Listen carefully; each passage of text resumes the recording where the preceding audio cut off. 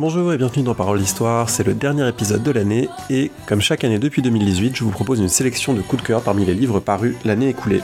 Un grand merci aux collègues qui se sont prêtés au jeu pour les différentes périodes, Antiquité, Moyen-Âge, époque moderne, époque contemporaine.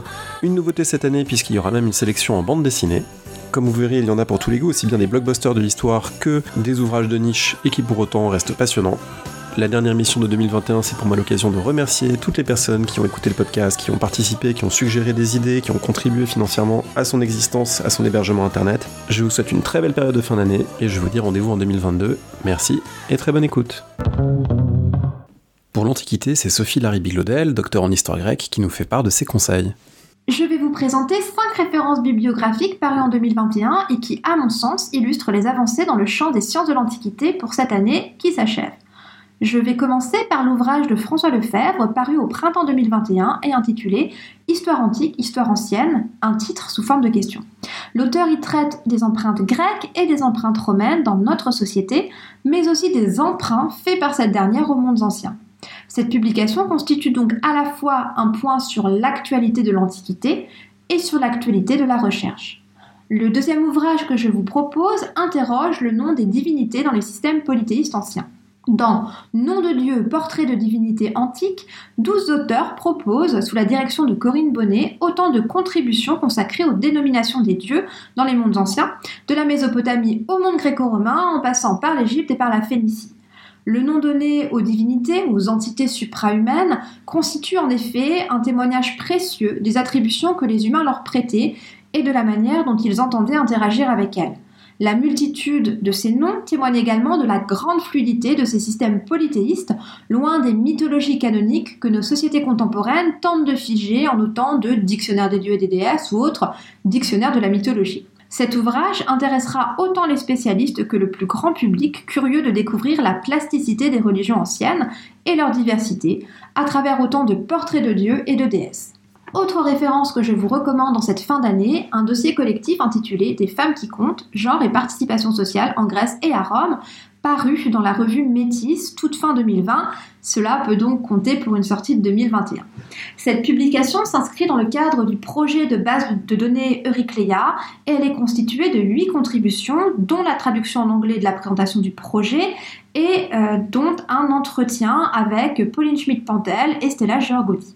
Cet ensemble d'articles vise à désinvisibiliser les femmes dans le monde grec ancien et à mettre en lumière la grande diversité des profils de ces dernières, dont les noms apparaissent dans la littérature ou l'épigraphie et qui ont elles aussi compté dans l'histoire du monde grec. Cette dernière recommandation témoigne du fait que l'historiographie s'est appliquée à montrer que les mondes anciens n'étaient pas exclusivement des mondes d'hommes, que les femmes comptaient, que les femmes y occupaient une place plus importante que nous avons peut-être trop longtemps pu le penser. En revanche, nous continuons trop souvent à considérer l'Antiquité comme un monde d'adultes et nous oublions que les enfants y occupaient aussi une place, parfois extrêmement importante. Je vous recommande donc un ouvrage collectif sorti en 2021 sous la direction de Leslie Beaumont, Matthew Dillon et Nicola Harrington. Cet ouvrage s'intitule Children in Antiquity, Perspectives and Experiences of Childhood in the Ancient Mediterranean, autrement dit, les enfants dans l'Antiquité, perspectives et expériences de l'enfance dans le monde méditerranéen antique. Dans ce livre, les contributeurs proposent une approche transdisciplinaire et diachronique de l'étude de l'enfance, de l'Égypte à l'époque byzantine en passant par la Grèce et par l'Italie. Ce volume offre une perspective comparatiste tout en interrogeant la notion d'agency ou d'agentivité des enfants, c'est-à-dire leur capacité d'action. Et pour répondre à cette question autour de la notion d'agency, je vous recommande en particulier les pages consacrées à la place des enfants dans les pratiques religieuses des mondes anciens. Ce livre constitue une immense synthèse des travaux menés depuis plus de 30 ans dans le champ de l'enfance, travaux qui ont contribué à rendre les enfants plus visibles dans nos sources matérielles, dans nos sources littéraires ou encore épigraphiques. Alors aujourd'hui, la question n'est plus de savoir où sont les enfants. Nous savons les trouver, nous savons les identifier. En revanche, désormais, la question est la suivante. Mais que font les enfants ? Et c'est à cette question que plusieurs contributions tentent de répondre dans cet ouvrage qui est désormais fondamental pour qui veut étudier l'enfance dans l'Antiquité. Je vais terminer mes recommandations par un article, également en anglais, paru tout récemment dans le numéro 90 de la revue Hesperia, c'est le journal de l'American School of Classical Studies in Athens. Dans un papier intitulé Disability and Infanticide in Ancient Greece, Debbie Sneed déconstruit le mythe historiographique de l'infanticide, parfois désigné sous le terme édulcoré d'exposition, donc d'infanticide des nouveau-nés handicapés dans les mondes anciens. L'autrice y passe en revue le corpus littéraire relatif à cette question qui a longtemps fait autorité dans nos études et elle le confronte aux données matérielles qui le nuancent.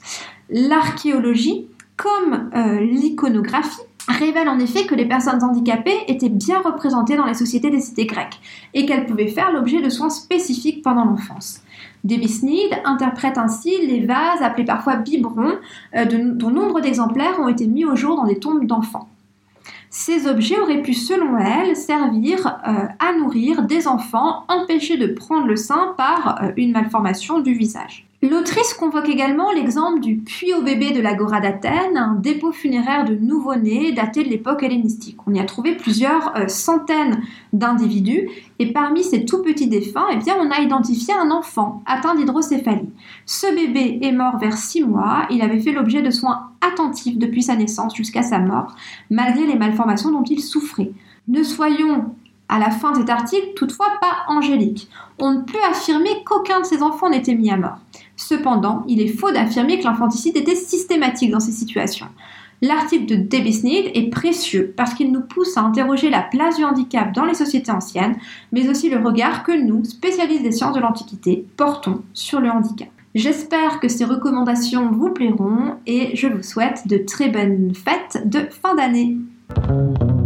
Pour présenter les coups de cœur de l'histoire médiévale cette année, j'ai le plaisir d'être avec Florian Besson, historien médiéviste, qui anime le blog et le compte Twitter d'Actuel Moyen-Âge. Bonjour. Bonjour André. Alors merci beaucoup de vous prêter à cet exercice. Pour la médiévale, il y a au moins une chose qui est simple, c'est que cette année, on a eu quand même de belles parutions, et notamment 2 sommes qui sont incontournables sans doute sous le sapin. Ah, absolument, et c'est les 2 premiers livres que je présente. Comme tu dis, André, 2 grosses sommes. Le premier, c'est l'ouvrage écrit par Joël Chandelier dans la collection Belin Mondes Anciens, un ouvrage qui s'intitule L'Occident médiéval 5e, 15e siècle, et donc qui, comme le nom l'indique, prétend embrasser l'intégralité de la période. C'est un très beau livre. Alors toute cette collection de Belin, ils sont magnifiquement illustrés, magnifiquement cartographiés. Et là, Joël Chandelier fait un très beau travail de synthèse en se montrant capable donc de parcourir l'intégralité de la période. Alors évidemment, on peut pas tout dire quand on fait une histoire totale du Moyen-Âge, mais il coche énormément de cases. C'est très à jour historiographiquement parlant, et ce qui ne gâche rien, c'est très bien écrit, c'est très clair, c'est très accessible.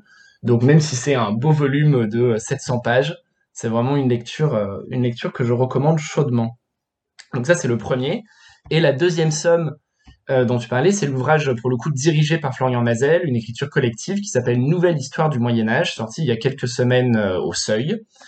Qui se présente un peu en fait comme le double de l'ouvrage de Joël Chandelier. Là où l'ouvrage de Joël Chandelier est clairement écrit pour toucher un public le plus large possible, celui de Mazel, au contraire, c'est une synthèse très historiographique, très précise, très érudite, donc qui va peut-être plutôt parler à un public universitaire, qui fait le point par exemple sur un certain nombre de débats historiographiques très pointus. Je pense à celui sur la réforme grégorienne, je pense à celui sur la question des grands défrichements du XIe, XIIe siècle, de la croissance économique dans la deuxième moitié du XIVe, enfin des grands points comme ça historiographiques qui occupent les médiévistes depuis un moment.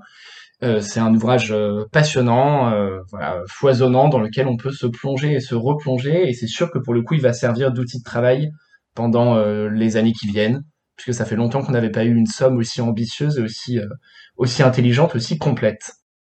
Alors 2 ouvrages marquants, j'espère qu'on pourra parler d'ailleurs de l'un d'eux dans le podcast l'année prochaine, le temps de lire et digérer ces sommes considérables. Il y a aussi des monographies qui sont intéressantes, même si le sujet n'en est pas toujours très drôle. On peut penser au livre de Didier Lett, un spécialiste de l'enfance au Moyen-Âge, qui vient de publier un livre important. Alors exactement, c'est un livre que je voulais présenter, c'est un livre qui s'appelle Viol d'enfants au Moyen-Âge, sous-titré Genre et pédocriminalité à Bologne 14e, 15e siècle. C'est sorti au PUF début octobre. C'est alors comme tu le dis, le sujet est vraiment pas drôle, on est au cœur de la pédophilie, donc on est au cœur des archives judiciaires notamment, qui révèlent donc des affaires tragiques, des affaires très glauques, une grande violence, etc. Mais c'est un livre passionnant pour 2 raisons. D'une part parce que Didier Lett, il montre sa maîtrise assez impressionnante, hein, assez étourdissante des archives de Bologne, ce qui lui permet donc de naviguer en permanence entre les sources judiciaires, les chroniques, les lettres, ce genre de choses pour montrer en fait comment la société s'empare de ce cas, hein, de la pédocriminalité. Et puis donc on est vraiment au cœur de l'histoire, parce qu'on est au cœur de parcours de vie, quoi, d'étincelles de vie, de vrais gens qui ont vécu des vrais trucs. Donc déjà c'est un livre très émouvant. Et puis le deuxième raison pour lequel j'ai trouvé ce livre passionnant, c'est parce qu'il montre à quel point en fait l'histoire elle se nourrit des débats de son temps, quoi, et des réflexions de son temps. Et on entend souvent hein, en ligne, notamment sur les réseaux sociaux, des critiques en disant les historiens ils devraient être neutres, ils devraient se tenir loin des débats de leur temps. Et en fait ce livre il montre à quel point il est stérile. Ce livre il montre comment un vrai sujet de recherche basé uniquement sur les sources, et encore une fois sur une maîtrise parfaite des sources, vient de réflexions contemporaines sur les violences sexuelles, les violences sexistes en général, et en particulier donc sur les violences sexuelles aux enfants, avec le MeToo inceste ou avec les affaires de violence dans l'Église qui ont animé l'actualité ces dernières années. Et donc je trouve que c'est absolument fascinant de voir en fait comment un médiéviste il a pu se nourrir de ces débats pour revenir sur une période qu'il connaît par cœur, sur une ville qu'il connaît par cœur, et voir avec un œil neuf des sources qu'il avait vues pendant des années sans jamais se dire ah mais en fait ça vaudrait le coup de les voir uniquement à travers cette question de la pédocriminalité. Donc ça c'est vraiment un ouvrage assez bluffant de ce point de vue-là. Les débats de notre temps, ce sont aussi des dérives ou des délires complotistes, platistes. Il y a de plus en plus de gens qui sont persuadés que la Terre est plate. On est vraiment désolé pour eux. Et tous les profs de physique et de SVT font ce qu'ils peuvent, mais c'est un peu difficile. Et on entend parfois qu'au Moyen-Âge, finalement, les gens pensaient que la Terre est plate. Rien n'est plus faux, et on le savait, mais finalement, c'était bien que des médiévistes se penchent sur la question pour le redire. Oui, absolument. Donc c'est un livre aussi que je voulais présenter pour cette raison. C'est un livre écrit par Violaine Giacomotto-Chara et Sylvie Noni qui s'appelle La Terre plate, généalogie d'une idée fausse, publié aux Belles Lettres. C'est un ouvrage essentiel, là vraiment pour le coup, puisque comme tu le dis, c'est un des grands mythes associés à la période médiévale, l'idée qu'au Moyen-Âge on croyait que la Terre était plate, et dans l'autre sens c'est un truc que tous les médiévistes savent que c'est faux depuis toujours, il n'y a pas eu de découverte historiographique, on a toujours su que c'était faux, donc ça fait littéralement 250 ans que les médiévistes essayent d'expliquer que c'est faux, et pourtant cette idée s'est enracinée dans les imaginaires collectifs. Et donc en fait on manquait véritablement d'un ouvrage qui fasse deux choses, d'une part qui réponde, qui montre que c'est un mythe, donc qui prouve source à l'appui à quel point les médiévaux n'ont jamais cessé de savoir que la Terre était ronde. Ça c'est la première partie de l'ouvrage de Noni et Chara, qui retrace en fait de l'Antiquité tardive jusqu'à la Renaissance, une série de textes scientifiques, astronomiques, géographiques, mais aussi de textes de diffusion scientifique, ce qu'on appellerait de la vulgarisation aujourd'hui, qui affirment tous, sans jamais aucune hésitation, que la Terre est ronde. Donc en fait, on voit bien que c'est même pas un point à démontrer, c'est pas une question, c'est pas une querelle scientifique. La Terre, elle est évidemment ronde, et on l'explique comme telle, on l'explique dans des manuels pour les enfants, on l'explique dans des contes, bref, la Terre est ronde. Et donc ça, c'est la première partie du livre, et ce dont on manquait aussi vraiment beaucoup parmi les médiévistes, c'est une enquête sur l'origine de ce mythe, quoi. D'où vient la croyance qu'au Moyen-Âge, on aurait cru que la Terre était plate, qui est-ce qui a inventé ce thème, qui est-ce qui l'a repris, qui est-ce qui l'a popularisé. Et ça, c'est la deuxième partie du livre de Noni et Violaine Giacomotto-Chara, donc qui refait en fait une étude, pour le coup on est plutôt dans du médiévalisme, donc dans l'étude de la réception d'un Moyen-Âge fantasmé, de la création d'un Moyen-Âge fantasmé. Donc je vous spoil pas le livre, mais en gros c'est la faute de Voltaire, et après c'est la faute d'un certain nombre d'auteurs du 19e siècle, notamment Washington Irving, par exemple, qui ont popularisé ce mythe au point qu'il est devenu aujourd'hui une référence incontournable dans la vision, la représentation du Moyen-Âge. Alors, vous faites mieux que le Père Noël, puisque vous allez même nous parler de livres qui ne sont pas encore parus, mais nous donner envie de lire des choses en 2022. Bah oui, puisque les premiers mois de 2022, ils vont être marqués par de belles sorties. Alors évidemment, je peux pas tout citer, mais j'en cite deux. Le premier, c'est la future biographie de Harald à la dent bleue, un roi scandinave, rédigé par Lucie Malbos, qui est spécialiste de la Scandinavie médiévale entre les 8e et 12e siècles. C'est un ouvrage que j'ai vraiment hâte de lire. Les biographies, c'est toujours plaisant à lire, surtout quand c'est écrit par des spécialistes de la période. C'est un bon angle pour rentrer dans une période, et en l'occurrence, pour découvrir la vie d'un personnage relativement peu connu, ce Harald à la dent bleue, qui, pour la petite histoire, nous lègue le Bluetooth, d'accord, cette technologie, donc qui est directement nommée d'après ce personnage historique. Donc ça, c'est une belle biographie qui est à sortir, je crois, en janvier ou en février, et ce sera édité par Passé Composé. Et puis, il y a une figure qui est centrale dans les représentations de l'histoire de médiévale et de l'histoire de France, et une grande médiéviste va se pencher sur elle. Oui, cette figure et cette grande médiéviste, donc la figure c'est Jeanne d'Arc, la grande médiéviste c'est Claude Gauvard. Alors c'est pas le premier ouvrage de Claude Gauvard sur Jeanne d'Arc, mais celui-ci sera évidemment important et bien accueilli. C'est un ouvrage qui s'intitule Jeanne d'Arc, héroïne diffamée et martyre. Et ce sera publié, je crois, en février ou en mars, chez Gallimard, dans la collection des femmes qui ont fait la France. C'est un ouvrage important, puisque Jeanne d'Arc, c'est une figure très mobilisée, très réinventée, très instrumentalisée à travers le temps, notamment dans des sens très politiques. C'est une figure très mobilisée par l'extrême droite depuis Jean-Marie Le Pen, un peu moins maintenant, puisque la rivalité franco-anglaise est un peu passée de mode, mais ça reste une figure fréquemment revendiquée, fréquemment convoquée. Et donc dans ce livre, Claude Gauvard se propose non pas de faire une nouvelle biographie de Jeanne d'Arc, on en a des très bien faites, mais plutôt d'étudier ses réappropriations, ses réinventions, ses déformations, et en fait pour montrer que ça a commencé dès l'époque de Jeanne d'Arc. Montrer que c'est vraiment la caractéristique de cette figure que d'être, dès son époque, de son vivant même, convoqué, instrumentalisé, réinventé dans des sens extrêmement différents, au point finalement que l'historien ou l'historienne se demande qui est la vraie Jeanne d'Arc. Est-ce qu'on peut atteindre la vraie Jeanne d'Arc derrière ces strates d'imaginaire, ces strates d'utilisation politique? Voilà, un autre ouvrage que j'ai très hâte de lire. Sans oublier la Jeanne d'Arc communiste, la fille du peuple dans les années 30. Voilà, il y a tous ces usages, ce sera passionnant à lire. Alors de mon côté, je vais quand même signaler, même si je ne les ai pas encore entièrement lus, ils me regardent, ils sont sur mon bureau, ils me regardent et me font culpabiliser, des beaux volumes, des éditions Zone Sensible, qui fait vraiment un très beau travail. C'est une maison d'édition qui fait un travail remarquable, et un livre de Jacques Dallarin sur les franciscains, et puis la première traduction d'un livre de Chris Wickham, le grand médiéviste britannique, somnambule d'un nouveau monde, qui porte sur les communes italiennes, que j'ai commencé à lire, j'espère pouvoir en parler dans le podcast. Voilà, c'est très très stimulant et je voulais en dire un mot, même si on en reparlera sans doute un petit peu plus tard. Merci beaucoup Florian pour tous ces conseils. Merci André et bonne fête à tout le monde. Pour parler d'histoire moderne, j'ai le plaisir d'être avec Myriam Daniel-Ternant. Bonjour. Bonjour. Merci d'être avec nous. Vous êtes moderniste. On avait l'occasion de parler de votre livre Ecclésiastique en débauche. Vous avez signé cette année une histoire érotique de l'Église aux éditions Payot et vous avez une sélection de livres dans votre hôte de Noël.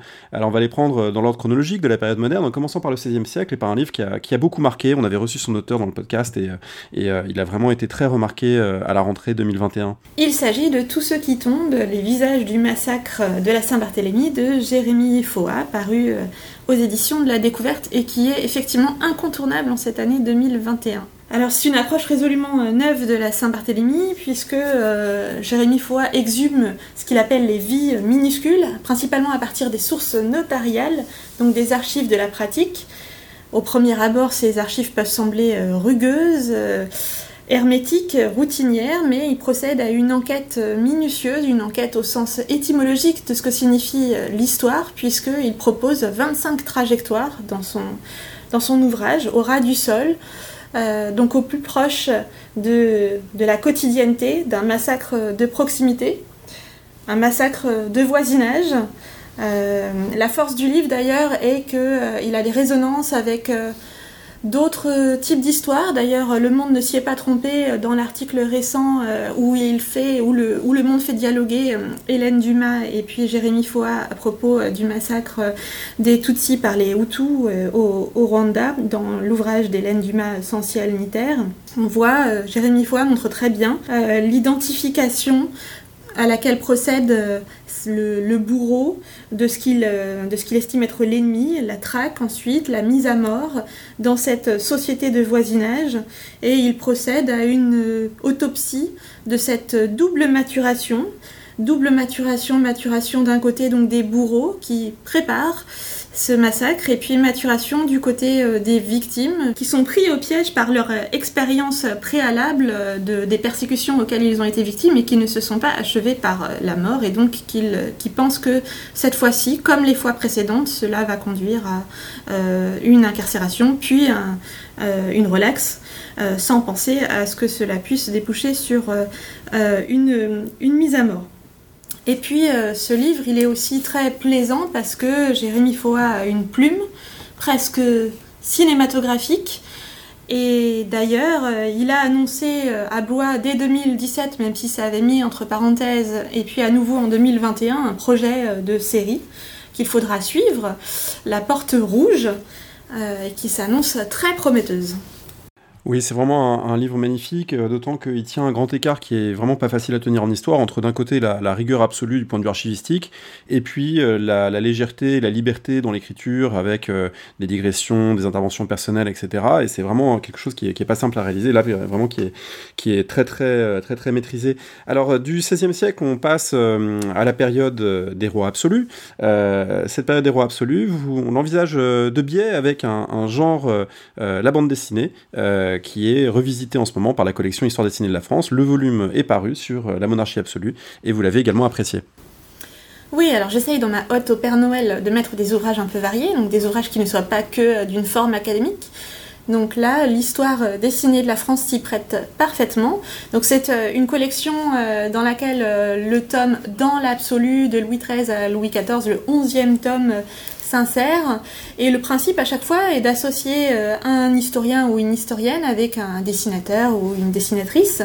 Et l'historienne est choisi comme étant représentatif d'une historiographie récente. Donc ici, il s'agit de Stéphane Van Damme, qui est professeur d'histoire moderne à l'ENS, et puis la dessinatrice est Héloïse Sauchois. Et donc ce tandem historien-dessinateur fait écho aussi à ce qui est souvent un tandem, alors ici c'est un trio, de personnages qui nous introduisent dans l'époque, donc ici dans le XVIIe siècle, même si on déborde un peu sur le début du XVIIIe siècle, on a à chaque fois 2 ou 3 personnages, un peu comme ces personnages identifiés par Max Baxandal, qui est le Festaiuolo, qui est le guide, la figure du théâtre du Quattrocento, qui fait le lien entre le spectateur et l'action représentée. Ici, c'est les 3 personnages qui nous introduisent dans le grand siècle. Ce sont 2 historiens modernistes, Ernest Lavis au XIXe siècle et puis Pierre Goubert pour le XXe siècle, qui sont tous les 2 représentatifs d'une historiographie très différente. Pour simplifier, une historiographie par le haut et puis une historiographie par le bas. Et puis un écrivain, un romancier, Alexandre Dumas, et puis d'ailleurs l'incipit de la bande dessinée qu'est Dans l'absolu, part sur la rencontre improbable entre ces 3 personnages qui débattent sur la légitimité et la pertinence de l'expression de grand siècle. Et outre donc ce brassage du XVIIe, début XVIIIe siècle, on a à la fin un cahier qui récapitule les grandes thématiques historiographiques du siècle abordées. Donc par exemple, le cahier ici aborde Sous les pavés la Fronde, l'économie à tout prix, la France étrangère, le Saint-Siècle, Bienvenue en ville, et puis Si Versailles m'était compté. En tous les cas, le point commun qu'on peut faire avec le livre précédent de Jérémie Foa, c'est que c'est vraiment une volonté d'approcher une histoire dans sa quotidienneté et pas seulement une histoire par un petit bout de la lorgnette qui ne concernerait qu'une infime partie de la population française. Alors les contemporanistes ne vont pas être contents puisque vous avez annexé à l'histoire moderne la Révolution française pour en parler, c'est un vieux débat, mais effectivement il y a un volume dont il est important de parler, aussi par sa forme, là aussi qui est originale et qui est intéressante, c'est l'infographie de la Révolution. Oui, alors effectivement j'ai pris le parti de l'insérer dans l'époque moderne, les contemporanéistes tirent la couverture à eux et puis nous on tire la couverture à nous. Donc là aussi, ça s'insère dans un tout début de collection, puisqu'il y a déjà eu un premier volume qui portait sur la Rome antique, qui était excellent aussi. Donc c'est un ouvrage qui a une approche très visuelle, puisqu'il s'intitule Infographie de la Révolution française, et qui vise à mettre en image de manière schématique, mais pas simplifiée, schématique dans le sens accessible, ce qu'est la Révolution française et la complexité de ce qu'est la Révolution française. Alors, cet ouvrage est dirigé par été rédigé par Jean-Clément Martin, et puis la partie plus de présentation est menée par Julien Pelletier. Et là aussi, on a une approche qui est novatrice dans l'historiographie et dans le traitement des différentes thématiques. Ce n'est pas seulement une approche chronologique. On a une approche aussi qui replace la France dans un temps long, le temps long d'autres révolutions, notamment les révolutions anglaises, et puis une approche qui replace la France dans un espace aussi plus large que simplement la France métropolitaine, en montrant cet espace d'entre-deux-mondes sur différents plans économiques, culturels, religieux, spatial. en faisant aussi la part belle aux colonies et à comment est-ce que la Révolution française influe sur l'histoire des colonies. C'est une présentation extrêmement claire. À la page, en termes d'historiographie, on peut noter justement 3 doubles pages sur l'histoire des femmes. Comment est-ce que les femmes font irruption dans la Révolution française, comment les femmes s'insèrent dans l'espace public. Et puis aussi, on sort de cet exemple toujours parisien, puisqu'on a une petite étude de cas sur, par exemple, la place des femmes en Bretagne dans la Révolution française. Et puis, je le disais il y a quelques instants, on a aussi 3 doubles pages sur les colonies, sur l'abolition de l'esclavage, ainsi qu'une approche notionnelle à la fin, sur par exemple des thématiques telles que la nation, la patrie, l'universalité. Donc c'est vraiment une volonté d'aborder la Révolution française sous tous les angles, sous tous les espaces, dans ses différentes composantes, et qui ne laisse pas non plus dans l'ombre des historiographies discordantes, puisque l'ouvrage fait aussi le point sur d'autres manières de concevoir la Révolution française. De la Révolution, on passe à finalement une longue modernité qui enjambe la coupure révolutionnaire, le 18e, le 19e, le 20e siècle, avec un livre qui était paru dans un grand format en 2020 et qui est paru sous une forme plus réduite en 2021. C'est le Petit magasin du Monde, dirigé par Sylvain Venner et Pierre Singaravelou. Il a aussi une approche originale par les objets. Une approche originale et une approche qui a aussi d'original l'adéquation entre la forme de cette nouvelle édition 2021 et puis l'objet, le champ d'étude. Adéquation qui est revendiquée dans l'introduction. Les auteurs nous disent qu'ils ont proposé un livre à 4 sous, un livre maniable, un livre qui circule, qui est mis en série, au même titre que les différents objets qui sont traités dans cet ouvrage. Il s'agit pour les auteurs de restituer l'humain, de rejeter la version surplombante. Donc c'est vraiment le point commun entre les 4 livres que j'ai choisi de vous présenter et qui sont parus dans cette année 2021 très, très riche. L'ambition de constituer un magasin au sens noble du terme et au sens étymologique du terme, parce que c'est un mot issu de l'arabe qui a transité par l'italien avant d'arriver dans la langue française, au sens de centre d'entrepôt, centre d'échange, et au sens de rassemblement d'objets choisis, parce que non pas exceptionnel, mais générique, produit massivement. Donc c'est un ouvrage collectif qui réunit 22 auteurs, donc dirigés, comme vous l'avez dit, par Pierre Singaravelou et puis Sylvain Venner, et qui propose une histoire d'objets de notre quotidien tels que la planche de surf, dont on apprend qu'elle est née il y a bien longtemps, mais découverte par les Occidentaux au XVIIIe siècle à la faveur d'un tour du monde mené par Samuel Wallis dans le Dolphin, et qui découvre donc cette planche de surf qui ne se réduit pas à cela et qui est plutôt synecdotique d'un mode de vie spirituel, religieux. On peut aussi entrer dans l'époque moderne, même si l'ouvrage est quand même plutôt centré sur des objets qui naissent à l'époque contemporaine à travers le piano. Là, c'est Sylvain Venner qui nous présente le plus vieux piano du monde, exposé en 1720. Enfin, pas exposé en 1720, mais créé en 1720 à Florence, à la cour des Médicis, et puis ensuite exposé au siècle suivant à New York, et qui devient lui aussi la cristallisation de ce que symbolise la civilisation au travers de la musique qui peut désormais être jouée piano, c'est-à-dire doucement. Et puis enfin, toujours à l'époque moderne, on a un article sur les babouches, terme persan, originellement papouche, ensuite intégré dans la langue française sous le mot babouche, et qui connaît une vogue, les babouches, auprès de la clientèle noble friande d'exotisme, et qui devient aussi le résumé de cet Orient fantasmé ensuite au XIXe siècle.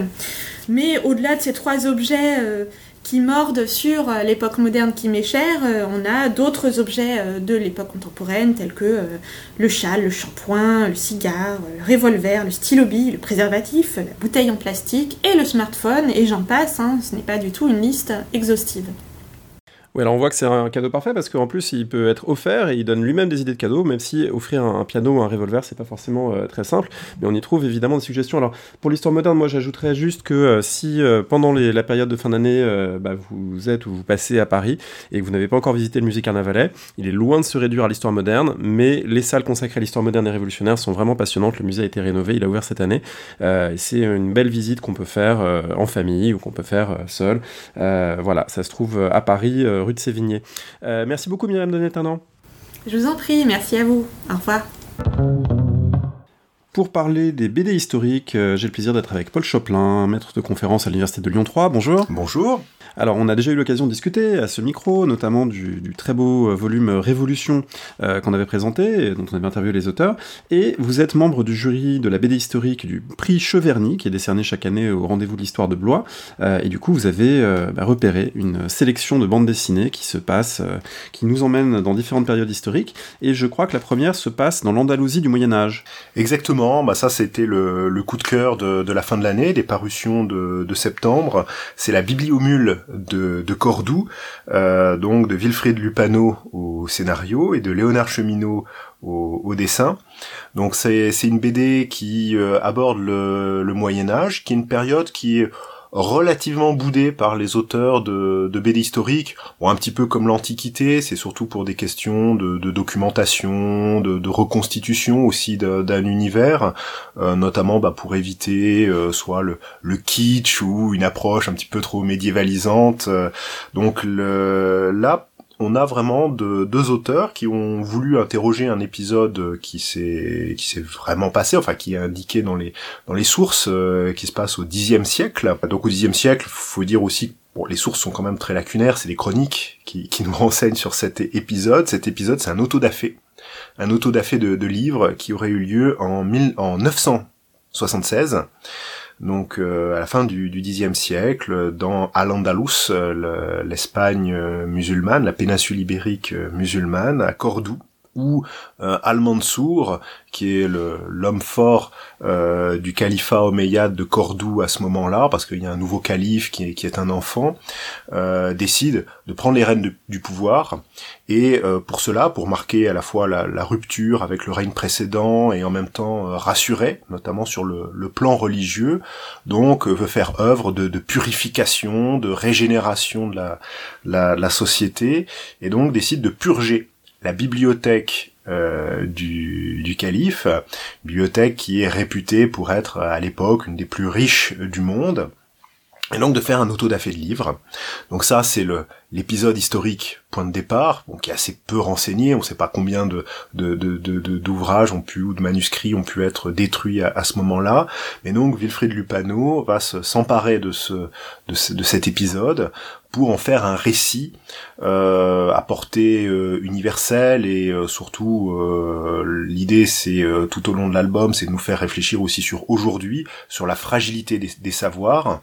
Qu'est-ce qu'on fait face à une décision de destruction, ou répondre à une question qu'on peut se poser tout simplement, je sais pas, s'il y a une catastrophe, je sais pas, si son immeuble brûle, ou voilà, qu'est-ce qu'on emporte comme livre avec soi, qu'est-ce qu'on sauve? Et donc c'est la question que se pose Tarid, le bibliothécaire du calife, qui décide de sauver des volumes, donc d'en amasser le plus possible, et pour cela il va les charger sur une mule qu'il va trouver.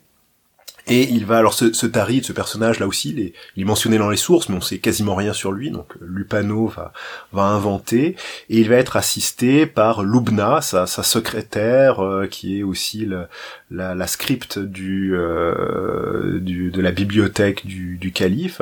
Là encore, un personnage qui est attesté dans les sources, présenté comme grammairienne, poétesse et responsable de la bibliothèque du calife, mais là aussi on sait assez peu sur le personnage, et donc Lupano va en faire un petit peu le deuxième héros de cette histoire, donc Tarid et Lubna qui vont rassembler en urgence des livres, les charger sur cette mule et partir à l'aventure, donc avec un troisième comparse, et puis la mule aussi qui est un personnage à part entière de l'histoire, et donc commence une espèce de road movie.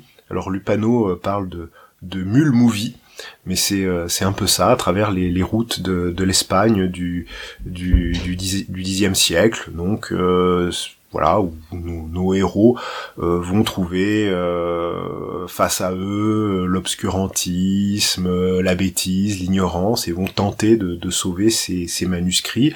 Donc bêtise, ignorance, qu'on va retrouver aussi bien dans le camp de l'islam au sud de la péninsule qu'au nord chez les chrétiens. Donc c'est une très très très belle histoire. Avec des personnages archétypaux, hein, c'est classique. Il y a le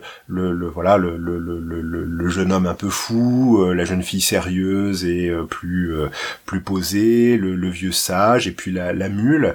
Lupano a dit que c'était un petit peu un mélange, enfin, ou même son dessinateur, Léonard Cheminot, on dit que c'était un mélange entre Le Nom de la Rose et La Grande Vadrouille. C'est vrai que c'est un petit peu ça.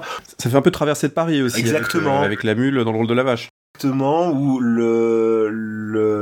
moi ça me fait penser aussi un petit peu au Monty Python, à Sacré Graal, parce que voilà, il y a beaucoup d'humour, il y a des passages comme ça un petit peu surréalistes, donc non, c'est une lecture qui est avant tout plaisante. Hein, c'est un sujet grave, un sujet un petit peu lourd, mais on s'amuse tout au long de la lecture du volume, avec une fin. Alors, je ne dis pas ce qui arrive au protagoniste, mais l'ouvrage se termine sur une réflexion plus large sur aujourd'hui, qu'est-ce qu'on fait du savoir, et une interrogation aussi sur l'open access, c'est-à-dire l'accès ouvert aux documents, aux livres numérisés grâce à Internet, et aux freins qui peuvent exister, à la fragilité toujours de ce savoir. Donc non, c'est un ouvrage une BD pardon, qui fait réfléchir, et qui est assez efficace. Là, Lupano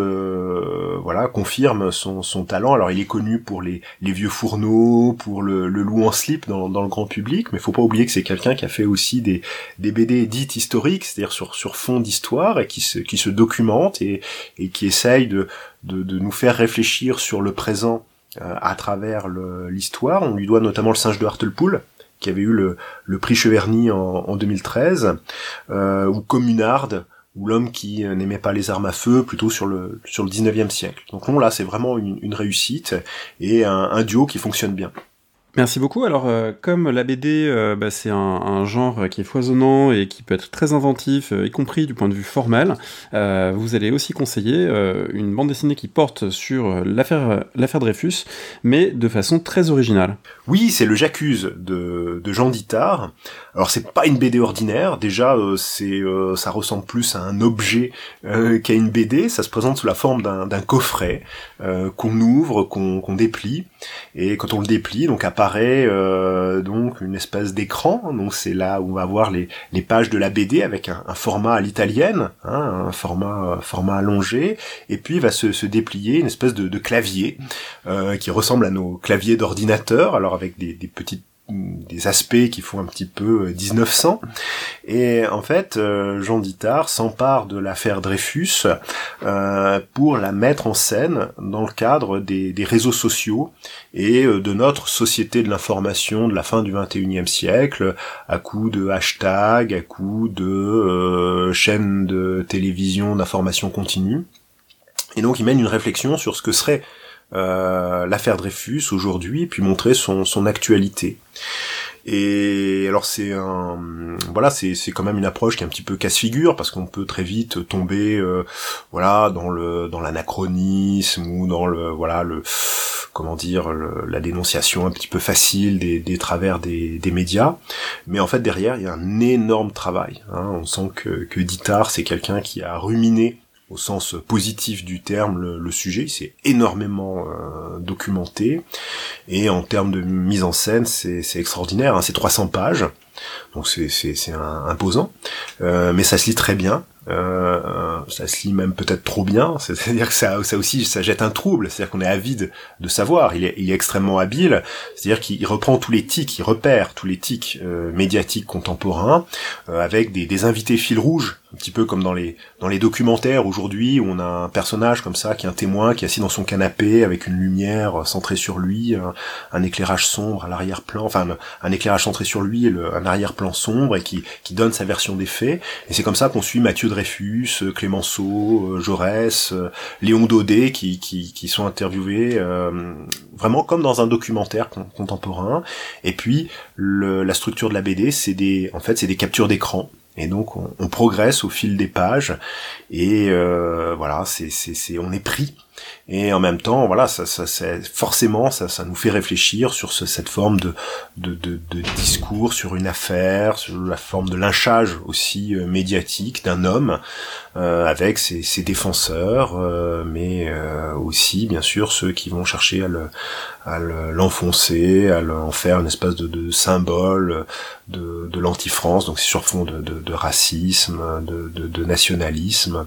Et donc c'est vraiment une BD coup de poing, une œuvre coup de poing. C'est, je le redis, c'est extrêmement efficace. C'est un beau travail de Jean Dittard.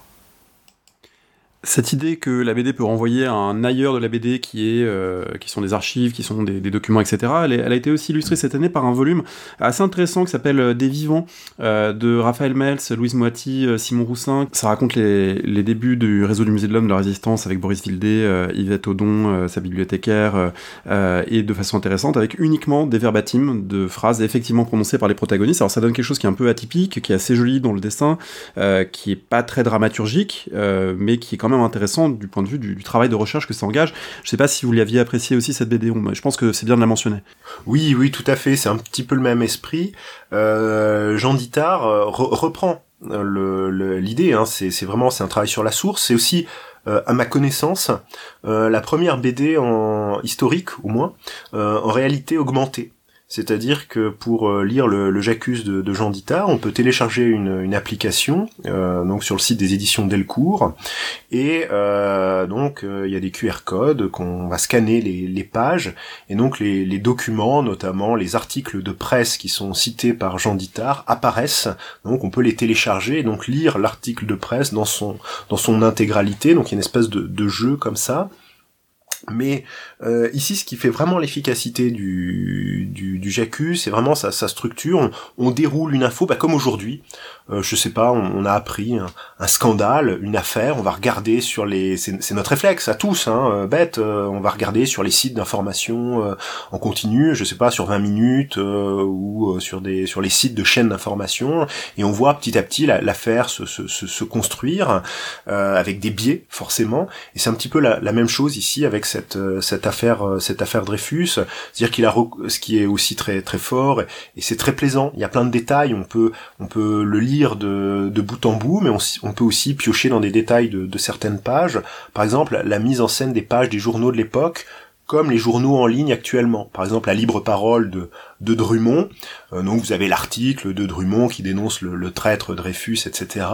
Et puis on a une barre à droite avec la liste des articles du même journal qu'on peut lire, et puis un petit bandeau publicitaire. Et là, le bandeau publicitaire, c'est pour la France juive de Drummond, déjà 140 000 exemplaires vendus. Donc voilà, on joue aussi sur ces codes promotionnels d'ouvrages qui ont vraiment existé. Ça montre aussi finalement la triste actualité de cette affaire, hein, qui fait penser à d'autres formes de polémiques, alors qui n'ont pas la même ampleur, qui n'ont pas le même sens actuellement, évidemment, mais ça nous renseigne aussi sur le voyeurisme et sur les visières partisanes, qui fait qu'on s'approprie une affaire comme ça par le biais de cette information foisonnante. Dans votre sélection, il y a également un volume plus classique dans sa facture, mais qui fait beaucoup réfléchir, et un passage assez méconnu en France de l'histoire, puisqu'on est dans le Portugal des années 1960, on est dans l'Estado Novo de Salazar, sur un air de fado. Oui, sur un air de fado de Nicolas Barral. Nicolas Barral, il est plus à présenter, c'est aujourd'hui quelqu'un qui est dans le paysage de la BD, qui a fait de la BD du pastiche très réussi. On lui doit Baker Street, parodie de Sherlock Holmes, ou Philippe et Francis, parodie de Black et Mortimer, mais aussi du polar, Aile de plomb, ou la reprise de Nestor Burma, un petit peu inspirée par l'approche graphique de Tardy. Donc là, c'est un ouvrage qui est beaucoup plus personnel, qui a été mûri très très lentement. C'est comme chez Jean Dittard, on sent un gros travail de documentation, tout simplement sur le cadre du Lisbonne des années 60. Un gros travail aussi d'appréhension d'une œuvre littéraire, parce que c'est une adaptation d'un roman italien d'Antonio Tabucchi qui s'appelle Pereira Prétend, paru en 94, qui avait déjà fait l'objet d'une adaptation en bande dessinée par Pierre-Henri Gaumont, qui avait repris le titre, Pereira Prétend, en 2016, et qui avait reçu d'ailleurs le prix Cheverny de la bande dessinée historique en 2017. Et donc Nicolas Barral reprend un petit peu la trame générale de Pereira Prétend, mais l'adapte en transformant un petit peu les personnages et en reconstruisant complètement l'histoire. Le thème est le même, c'est un homme ordinaire qui, comme beaucoup de Portugais, s'est accommodé de la dictature, pour résumer l'intrigue, et qui voit pas vraiment ce qui se passe, et donc le récit, c'est une lente prise de conscience de la réalité de la dictature salazariste. C'est-à-dire que le personnage principal dans la bande dessinée de Nicolas Barral, c'est un médecin, Fernando País, qui a la quarantaine, tranquille, on voit qu'il a eu une vie un petit peu mouvementée par un système de flashback, on va découvrir peu à peu ce passé, mais qui aspire aujourd'hui à la tranquillité, qui a une maîtresse, qui se laisse vivre, qui a ses amis, et qui essaye comme ça de préserver sa tranquillité en mettant à distance ce dont il peut être témoin, et qui révèle la nature du régime. Notamment, ce médecin se rend à plusieurs reprises au quartier général de la PIDE, la police politique portugaise de cette époque, pour soigner des personnes qui ont été malmenées, entre guillemets, lors d'interrogatoires. Et donc, il les soigne ou les envoie à l'hôpital pour qu'ils se requinquent. Et donc petit à petit, il va mettre un nom sur ces personnes qui sont malmenées, et voilà, c'est de la torture, et on a un régime, c'est le salazarisme finissant, donc empêtré dans les guerres coloniales, et qui frappe durement l'opposition. Donc c'est pas du tout misérabiliste, c'est pas grandiloquent dans la façon d'évoquer les choses. C'est sans manichéisme aussi, puisque ces hommes de la PIDE, ce sont aussi des hommes ordinaires, et on cherche à comprendre comment ils basculent dans ce système de violence. Et donc on voit que c'est un scénario qui a été mûri très longuement. Et c'est extrêmement efficace, il y a des scènes plus contemplatives, l'action s'accélère, les personnages ont été très bien traités graphiquement, c'est-à-dire qu'ils maîtrisent les traits de ces personnages. Ces personnages ont une vraie individualité graphique, mais aussi individualité psychologique. Et donc c'est vraiment une BD qui prend et qui marque. D'ailleurs, il a été le finaliste aussi du prix Cheverny de la bande dessinée historique cette année, au coude à coude avec sans trahir le secret de la délibération, jusqu'à la dernière minute au coude à coude avec le gagnant Jujitsu Fragette. Pour terminer, je crois que vous aviez beaucoup apprécié, comme moi, le film Onoda, et j'ai pas été surpris, du coup, de voir dans votre liste un manga qui se passe dans le Japon de l'immédiate après-guerre. Oui, c'est Sengo, de Sansuke Yamada, donc un manga qui a été donc en 7 volumes, qui a été publié au Japon donc entre 2013 et 2018, et ça a été un petit peu le coup éditorial des éditions Casterman en Belgique de repérer cette œuvre et d'en récupérer les droits, et donc de le publier en 7 volumes, donc une publication qui a commencé en janvier 2020, et donc le 7e et dernier volume vient de paraître, donc en novembre 2020, donc série achevée, série terminée, qu'on peut se procurer. Et dans les lectures manga de cette année, pour moi c'est vraiment le gros coup de cœur, ce Sengo. Coup de cœur aussi bien pour l'objet bande dessinée, c'est-à-dire que c'est très bien scénarisé, très bien dessiné, très bien construit, c'est efficace. Le gros avantage actuellement des mangas sur la bande dessinée franco-belge, bah c'est un petit peu, enfin c'est pas un avantage, on va dire c'est un autre point de vue. Voilà, c'est autre chose, mais on va dire que le manga propose des séries. Et c'est un petit peu comme les bonnes séries télévision aujourd'hui, c'est-à-dire qu'avoir une approche sérielle très très rapide aussi de production des épisodes, ça permet de creuser les personnages. Alors c'est un petit peu long bien sûr lire ces 7 volumes, mais on rentre vraiment dans cet univers et c'est très marquant.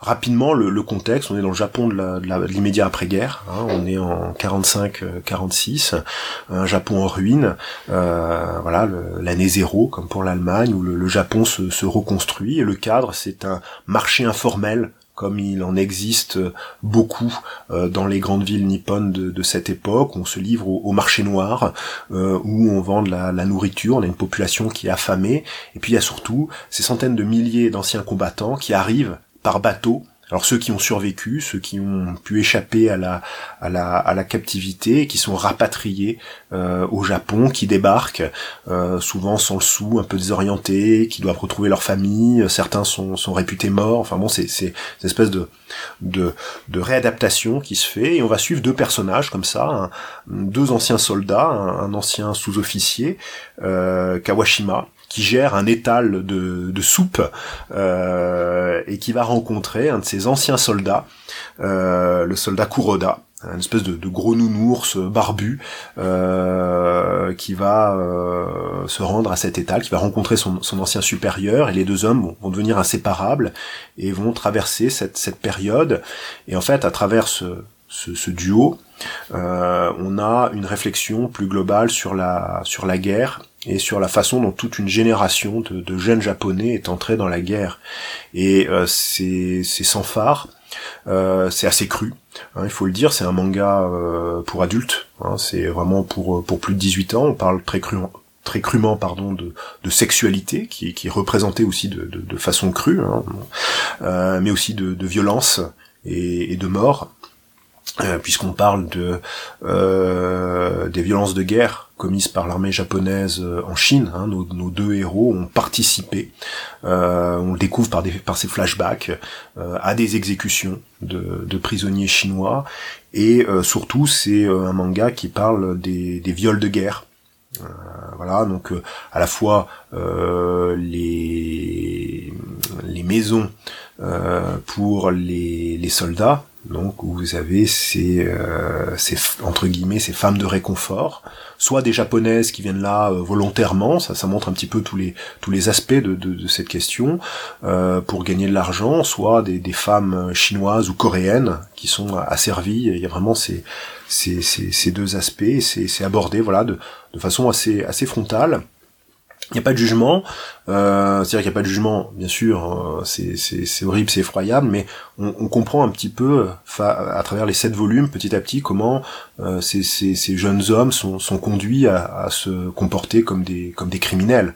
Hein, dans le cadre, c'est le cadre d'une éducation qui est évoquée, mais aussi d'un effet de groupe, de ces soldats qui sont sur le front, qui sont seuls, qui s'ennuient. Hein, parce que derrière il y a aussi cet ennui, et il suffit donc d'un officier sadique ou d'un effet de groupe pour qu'on en vienne à commettre des crimes. Donc c'est très sombre, mais il y a aussi des phases de lumière. C'est ça aussi qui fait la force de ce manga. On n'a pas que voilà, il y a plusieurs histoires très tristes, mais on a aussi des petits rayons de soleil, la joie, les enfants qui sont présents, ces enfants qui présentent l'avenir du Japon.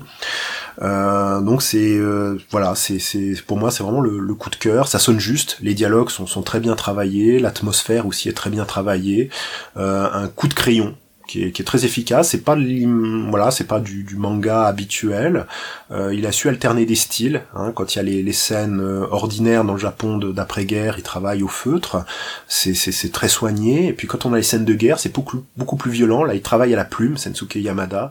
Donc ça fait des choses beaucoup plus heurtées, plus hachées, mais qui montrent aussi l'ampleur du traumatisme. C'est quelqu'un qui a pas connu la période, bien évidemment. Il est né en 1972, mais qui s'est nourri de cet imaginaire par la lecture de romans et le visionnage de films japonais de cette après-guerre, où on a ce cadre dont beaucoup de cinéastes, mais comme en Italie, bien sûr avec le néoréalisme, on a un petit peu la même chose au Japon. Il y a beaucoup de cinéastes qui prennent pour cadre ce Japon d'après-guerre qui se reconstruit et crée des espèces de chroniques où des personnages se rencontrent, se croisent, échangent, et c'est voilà, on pense par exemple au film de Kurosawa, Chien enragé, avec Toshiro Mifune qui se presse dans le milieu de la pègre, parce qu'on retrouve un petit peu ces éléments.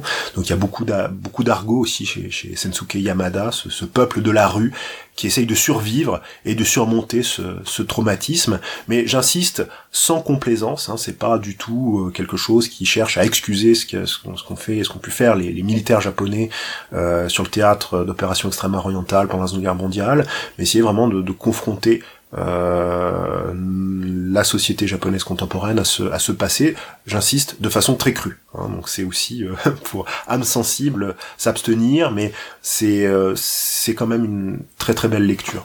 Voilà. Merci, donc avis aux auditrices et aux auditeurs, ce n'est pas un manga, l'association manga égale enfance, il faut évidemment s'en éloigner, c'est une fausse association, même s'il y a des mangas pour les enfants. Tout ça me fait penser qu'il faudra quand même un jour qu'on fasse une émission pour parler de la Révolution française en manga. Je pense qu'il y aurait sans doute beaucoup de choses à dire. Oui. Merci beaucoup Paul Choplin. Merci beaucoup. Pour le volet histoire contemporaine de nos conseils de fin d'année, j'ai le plaisir d'être avec Jérôme Lamy. Bonjour. Bonjour.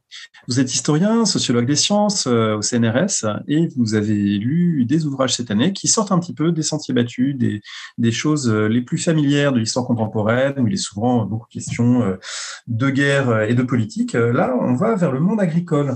Oui. Quel est votre choix ? Alors en fait, j'ai deux choix, parce que c'est vrai que l'histoire rurale et l'histoire agricole, de manière générale, a plus aussi bonne presse qu'elle a pu avoir il y a quelques années, où l'histoire rurale suscitait beaucoup la discussion. Aujourd'hui, c'est moins le cas. Et je pense à tort, parce qu'il y a toute une réflexion qui est menée autour de la question de la modernité qui est très importante. Il y a deux livres qui, cette année, en 2021, l'ont traité de manière à la fois parallèle et convergente. C'est d'abord le livre de Corinne Marache, qui est tiré de son HDR, qui s'appelle « Les petites villes et le monde agricole au XIXe siècle ». Et puis un autre livre qui est un collectif, qui est dirigé par Margot Lyotet, Léna Humbert et Christophe Bonneuil, et qui s'appelle « Histoire des modernisations agricoles au XXe siècle ». Dans le livre de Corinne Marache, elle s'est intéressée à un objet un peu flou, c'est les petites villes. Alors elle montre très bien dans son introduction que c'est la question de définir ce que c'est qu'une petite ville, c'est pas le plus intéressant. L'idée, c'est plutôt de voir comment ça connecte avec les campagnes et avec les mondes agricoles. Et donc, elle s'est intéressée à ces petites villes comme plaque tournante, en quelque sorte, d'un monde rural dont elle parvient à recomposer en quelque sorte les structures, les traits les plus vifs, parce qu'elle examine par exemple comment fonctionne l'artisanat et le commerce, et comment en fait elle montre, à travers en particulier l'usage de la monnaie, comment elle montre que finalement ça va faire rentrer le monde agricole dans une forme de modernité vis-à-vis de l'argent, parce que pour échanger sur les foires et les marchés, il faut de la monnaie, et donc on passe d'une économie qui était parfois en très grande partie informelle ou sous forme de troc à une économie qui est monétarisée. Elle montre également que les acteurs de la santé et de la loi, en particulier pour tout ce qui est la vérification des produits, ils font leur entrée dans ces petites villes-là. Et donc, d'un coup, vous avez une espèce de mise en forme des régulations, etc., des régulations publiques qui viennent jusque dans les campagnes. Et elle parle du rôle des notables agromanes qui sont ces notables qui vont avoir en tête de transformer les campagnes et de les amener vers on va dire vers le progrès agricole de façon un peu débridée. Et donc, il y a des structures pour tout ça. Il y a les comices agricoles, a fait une très belle analyse des comices agricoles qui sont à la fois des instruments d'État, parce qu'ils sont promus par l'État, et des instruments portés par les notables. Et donc, on a comme ça le passage à une agriculture commerciale, d'une agriculture qui était vivrière, en gros, qui faisait vivre les campagnes, à une agriculture commerciale qui passe par ça, qui passe par le commerce, qui passe par l'enseignement agricole aussi, qui se fait dans cette petite ville, par le syndicalisme, par les mutuelles, etc. Et donc, on a comme ça tout un tas d'éléments qui concourent. Alors, elle met en scène aussi la façon dont les gares, les carrefours routiers ont innervé le territoire agricole et finalement les ont connectés les uns aux autres, et où les petites villes ont constitué des nœuds de ce maillage-là, et des nœuds essentiels pour amener la modernisation. Et donc, je bascule tout de suite sur l'autre livre qui finalement, lui, concerne le XXe siècle, donc de Margot Liottet, Léna Imbert et Christophe Bonneuil. C'est un livre collectif. C'est un livre, lui, qui interroge cette modernité. Là, sur le XIXe siècle, on a en quelque sorte comment elle apparaît, comment elle émerge, d'où elle émerge, selon quelle structure. Et là, on a un livre qui va interroger plus exactement le phénomène même de la modernité et de la modernisation agricole. Alors, ça s'inscrit un peu ce livre-là, Histoire de la modernisation agricole au XXe siècle, dans la suite, je pense que vous le connaissez, du livre qui avait été dirigé par Céline Pessis, Cézanne Topsu et Christophe Bonneuil, qui s'appelait Une autre histoire des Trente Glorieuses, qui était paru en 2013 à la Découverte. C'est cette idée qui est aussi reprise de l'histoire désorientée, c'est-à-dire qu'on ne considère plus dans l'historiographie le progrès comme étant une évidence et comme devant aller de lui-même, mais on doit rompre avec cette histoire d'une agriculture qui serait, alors en l'occurrence là d'une agriculture, mais globalement d'une histoire qui serait centrée sur l'idée que le progrès serait une évidence. Et on essaye plutôt de comprendre ce que c'est que le processus de modernisation, et mieux encore dans le livre, je trouve, ce qui est très réussi, les récits et les mythes qui accompagnent cette modernisation. Comment, en même temps qu'on a ce travail de modernisation, on a le récit qui est produit en même temps par les acteurs pour acter de cette modernisation. Donc, on a des chapitres qui sont très divers et très variés, mais il y en a plusieurs que j'avais beaucoup aimé, qui étaient très, très représentatifs. Il y a un chapitre que Deborah Fitzgerald, qui est professeure au MIT, consacre aux échanges entre les États-Unis et l'URSS dans les années 20 et 30, avec la formation d'un certain nombre de techniciens agricoles américains auprès de leurs homologues soviétiques, sur la façon dont on organise la mécanisation à très grande échelle. Et on voit qu'il y a des liens, et on voit là l'espèce d'homogénéisation des pratiques agricoles à large échelle qui vont toucher à la fois les États-Unis et l'URSS. Il y a un autre chapitre aussi qui est vraiment très intéressant, c'est celui que William Lovelock consacre au crédit, sur la façon dont le crédit va être finalement petit à petit endogénéisé par les acteurs, pris en compte par les acteurs et devenir quelque chose d'essentiel. Et puis, il y avait aussi un très beau chapitre de Sylvain Brunner sur la transformation des pratiques fourragères après la Deuxième Guerre mondiale, mais il ne s'est pas intéressé, il y a manière et manière de s'intéresser aux transformations des pratiques agricoles. En fait, il s'y intéressait à travers la figure des conseillers agricoles. Et il montre comment les conseillers agricoles, ce sont eux qui ont orienté au plus près des acteurs les pratiques, comment ils ont guidé vers telle et telle pratique, et comment finalement, c'est eux qui transforment les pratiques fourragères. Donc voilà, d'une certaine façon, ça donne à voir à la fois, à mon sens, une vitalité de l'histoire rurale, mais d'une histoire rurale qui a été renouvelée dans ses assises historiographiques par cette idée qu'on n'instaure plus le progrès comme une évidence, mais qu'au contraire, on l'interroge et qu'on en interroge le récit. Merci beaucoup. Alors, à côté de ces travaux, on va dire, centrés sur des sociétés qui se transforment, on peut aussi regarder la vie intellectuelle et la manière dont elle fonctionne et des figures de l'historiographie. C'est ce que vous avez fait à travers un ouvrage consacré à une figure assez atypique qui est Marcel Détienne, le livre de Vincent Genin. Oui, c'est un livre de Vincent Genin qui est paru chez Labor et Fides en 2021, qui s'appelle « Avec Marcel Détienne ». Alors, Marcel Détienne, pour le situer, c'est un historien et anthropologue de la Grèce ancienne. Il est mort récemment en 2019. Et Vincent Genin, dans un livre qui est admirable d'abord par son écriture, qui est vraiment une très belle écriture, c'est extrêmement bien écrit, il y a un style, etc. Il fait quelque chose, alors il se défend en permanence de faire une biographie, on peut lui donner quitus de ça, on va dire qu'il ne fait pas une biographie intellectuelle, mais il fait quelque chose qui s'est beaucoup développé en histoire des sciences humaines, c'est l'histoire de le lien entre la vie personnelle, la vie intime et la vie savante, comment ça s'articule. Une question qui m'avait beaucoup intéressé. Et là, en fait, il commence en montrant que finalement, Détienne a quitté sa Belgique. Il le dit un peu incidemment, il n'avait pas de référent paternel et il va arriver en France et il va rencontrer Vernant, Jean-Pierre Vernant, grand historien, grand helléniste, grand spécialiste de la Grèce antique. C'est lui qui forge un peu l'anthropologie historique de la Grèce. Et il va prendre Marcel Détienne sous son aile. Détienne va rentrer à l'école pratique des hautes études en 1963. Il a le soutien de Vernant, il a le soutien de Dumézil, Georges Dumézil, qui est un grand spécialiste des mythes. Donc, il entre par la grande porte. Et on est en pleine époque structuraliste et on produit du structuralisme à tout va. Et avec Jean-Pierre Vernant, c'est une rencontre intellectuelle importante. Ils écrivent un livre qui est toujours d'actualité, qui s'appelle « Les Russes de l'intelligence, la métisse des Grecs », qui est paru en 1974. La métisse, c'est cette espèce d'habileté rusée qui prévaut dans des tas de domaines, à la fois dans la pêche, dans la chasse, mais aussi dans l'artisanat. Et donc, ils cogitent ensemble. Et puis, Détienne produit son maître ouvrage, qui s'appelle « Les Jardins d'Adonis », qui est publié en 1975. C'est vraiment l'ouvrage structuraliste par excellence. Le livre est adoubé par Vernant. Lévi-Strauss en fait une recension dans la revue L'Homme. Donc, le livre sort en 1975. Et c'est autour de la mythologie des aromates. C'est l'idée de la façon dont les rapports sociaux sont recodés, et notamment les rapports de genre, à l'occasion d'un rituel fait à Adonis, rituel qui se fonde sur les rythmes des végétaux.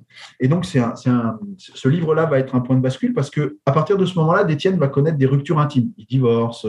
Et puis, il va commencer à entrer en crise au sein du centre Louis Gernet, le centre qu'a fondé Vernant. Et il écrit un livre qui s'appelle « L'invention des mythes » en 1981, qui est d'une certaine manière, nous dit l'auteur, l'acte de rupture épistémologique du structuralisme, où il dit non, en fait, les Grecs, c'est pas les meilleurs observateurs de leur propre mythe. On va rompre avec ça. Il va radicaliser son propos en disant il faut arrêter de prendre les Grecs pour l'alpha et l'oméga, si je puis dire, de la comparaison. Et il reproche à Vernant petit à petit de ne plus porter un projet comparatiste en histoire de l'Antiquité et de s'en tenir à une espèce de retour à la Grèce. Et donc, on a cette espèce de parcours-là, alors qui est émaillé d'échecs. Par exemple, il ne rentre pas au Collège de France, mais en même temps, il va aux États-Unis, il ne s'y plaît pas vraiment. Mais tout ça forme quelque chose d'à la fois extrêmement bien écrit, extrêmement dense, et en même temps d'une très grande actualité dans la façon de comprendre comment on peut comprendre une vie savante à travers un certain nombre d'affects, de passions, de relations amicales, intimes, et que tout ça se noue dans des jeux à la fois complexes et en même temps qui sont très révélateurs de la façon dont fonctionnent, on va dire, les sciences humaines en particulier. Ces sciences humaines, elles ne se limitent pas à l'histoire, et vous avez choisi comme 4e livre de votre présentation un livre qui a fait date, beaucoup de gens en ont parlé, c'est le livre de Philippe Descola, Les formes du visible. Philippe Descola est un anthropologue qui était au Collège de France et qui avait publié en 2005 un livre important qui s'appelait Par-delà nature et culture, où il essayait de comprendre comment les groupes humains organisent leur rapport aux êtres et aux choses. Et il avait défini 4 grandes manières dont les êtres et les choses s'organisaient. L'animisme, qui mettait sur un plan d'égalité à la fois l'identité intérieure et l'aspect physique. Le totémisme, qui lui postule plutôt la diversité des apparences, mais une espèce d'unité intérieure. L'analogisme, pour lequel il y a identité et physicalité sont totalement différentes. Et puis le naturalisme, qui va caractériser plutôt le monde occidental, qui considère des intériorités différentes, mais acte d'une physicalité identique. Bon, ces 4 grandes ontologies-là, ce livre-là, Par-delà nature et culture, avait vraiment marqué. C'est un livre impressionnant. Le premier chapitre vous emmène à travers le monde pour voir toute une série de conceptions du monde. C'est absolument magistral. Et Philippe Descola a mûri pendant des années un livre qui mettrait à l'épreuve ces ontologies-là, ces 4 manières de voir le monde, à travers les images. Et donc, il étudie la façon dont l'animisme, le totémisme, l'analogisme, le naturalisme se saisissent de la question des représentations et de la figuration des images. Il montre par exemple que dans l'animisme, on va valoriser plutôt les états métamorphiques, c'est-à-dire qu'on va avoir des masques qui vont montrer des transformations, des mutations. Dans le totémisme, on va essayer toujours d'avoir des images qui remontent soit vers l'esprit des animaux, soit vers ce qu'il appelle l'être des rêves. Et donc, on va avoir, par exemple, des images plutôt totalisantes, comme celle des Indiens du nord-ouest de l'Amérique, où on a la représentation sur certains totems de l'intégralité de l'animal, y compris la face arrière, ce qu'on n'a pas d'habitude.